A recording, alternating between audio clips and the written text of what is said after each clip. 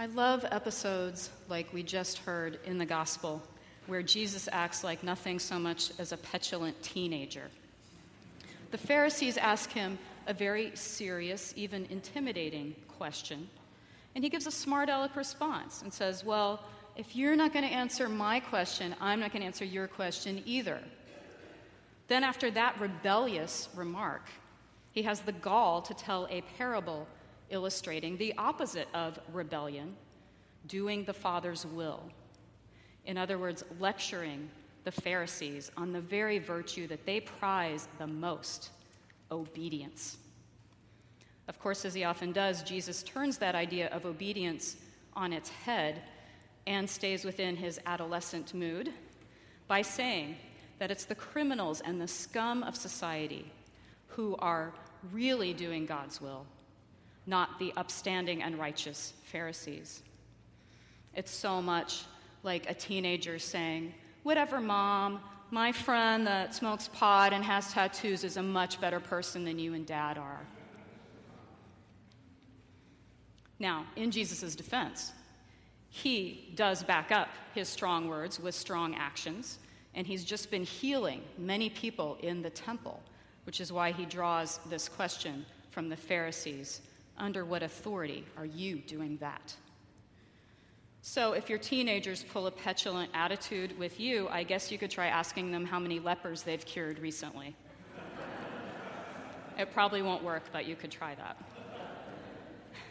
So anyway, I love these stories where Jesus acts like that, because I always fantasize that I could do that. I'm a rebel. I'm not easily intimidated. But the way that I see myself on the inside is not often how I act. And when faced with people in power, I tend to be pretty much just clueless. When I met with the bishop for the first time to discuss my process in ordination, it was me, my two priests, deans of the cathedral, plus my junior warden, who is a doctor and professor.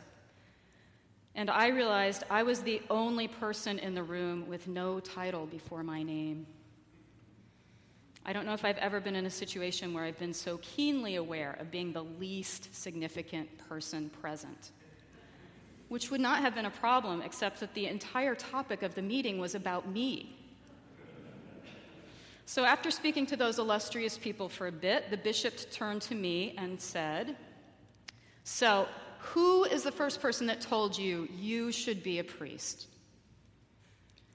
And I said, I want to say God.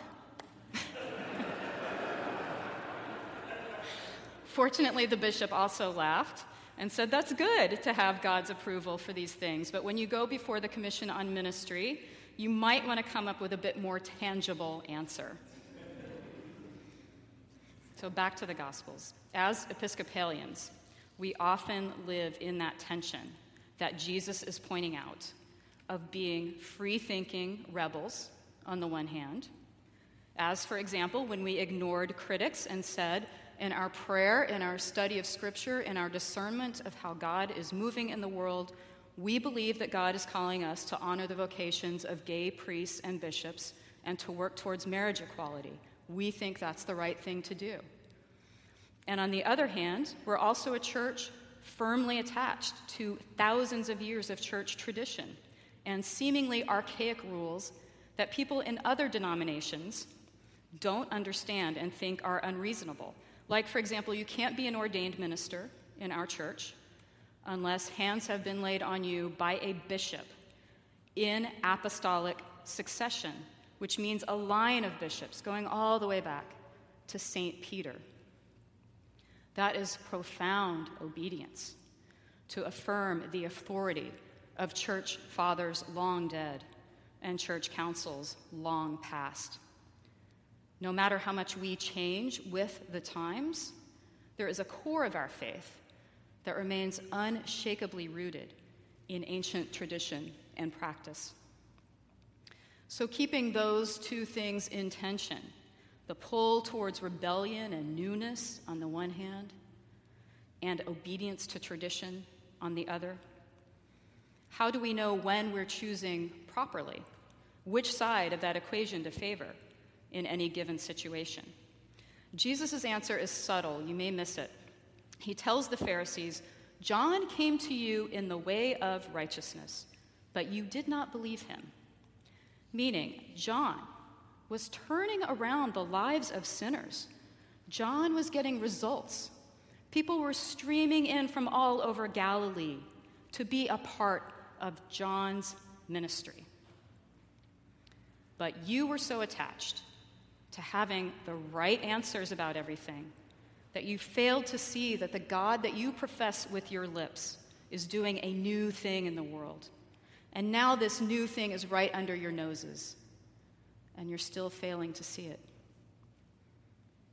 I too think God is doing a new thing in the world. And in keeping with our tradition, I think this new thing is very ancient. You may remember I went to Fuller Seminary, an evangelical school.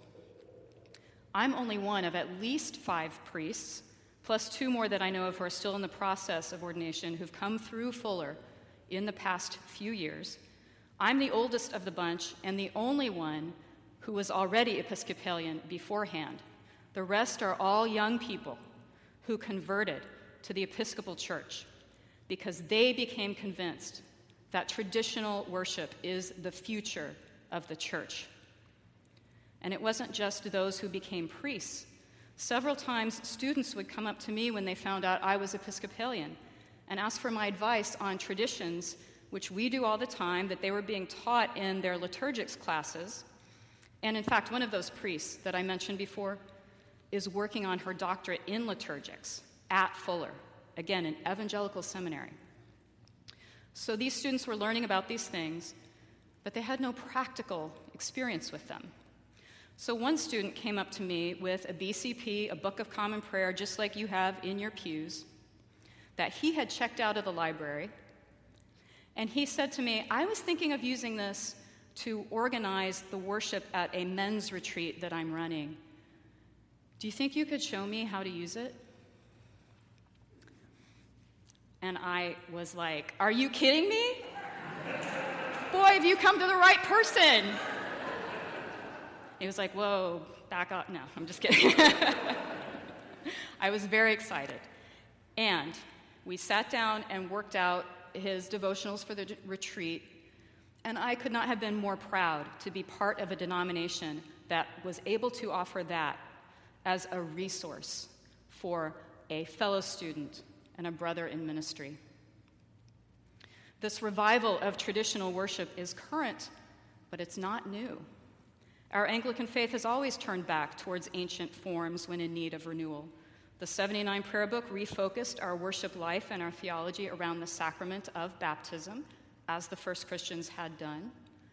The mid-19th century Oxford movement, which started in England and quickly spread here, recentered worship around the practice of weekly Eucharist, and that's why we're having Eucharist this morning, thanks to them. Otherwise, it would be a service of morning prayers, which was the practice for many years. And all the way back to Thomas Cranmer, the chief architect of what it means to be Anglican, who put together our first prayer book in 1549, based in part on ancient practices of the Eastern Church from 1,000 years before. Returning to our ancient roots to keep us grounded as we move forward into the future is in our Anglican DNA. And that DNA informs the base of our theology, which is the lesson that Jesus is sneaking in here under his snarky attitude, which is it's not about getting the right answer. That's the Pharisees' approach to religion. It's about what we do. We don't have a litmus test for belief. We say, if you want to know what it means to be an Episcopalian, come and worship with us.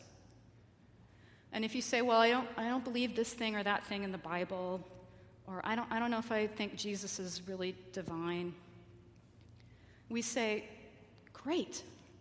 There is a spot at the altar rail with your name on it. Come, share the bread and wine made holy with the rest of us. What we do by worshiping and being in community together is more important than saying the right thing. And if you're like me, I find gospel hope in that, because I know I don't often say the right thing. But I hope that where my words have failed, my actions have shown my support and love for what is just and true and good. There is a hunger out there for the unique expression of Christianity that our particular faith offers. I was impressed to learn that when our choir sang their final evensong with communion at St. Paul's Cathedral in London, that there were about 5,000 people there, listening, receiving the sacrament. And no matter how many of them were tourists looking around at the space, they were also looking for and participating in something that was different and set apart from the rest of their lives.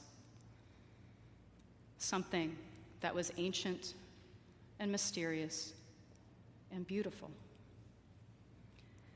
Here at St. Wilfrid's, we have 5 adults right now undertaking instruction in the faith of our church. Perhaps for confirmation. I don't know, I don't want to pressure them. But whether they're confirmed or not, they have a hunger and a desire to learn about our faith and the practices that we share.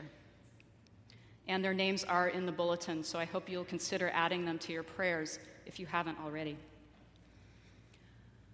God is doing a new thing in the world, and God is getting results. All we have to do is put aside the Pharisee within us that is so concerned with getting the right answer that we fail to see the beautiful, profound, mysterious, and ancient thing that God is doing right in front of us, in this very space, in this very moment. To Him, to Christ, and to the Holy Spirit be all glory, laud, and honor now and forever. Amen.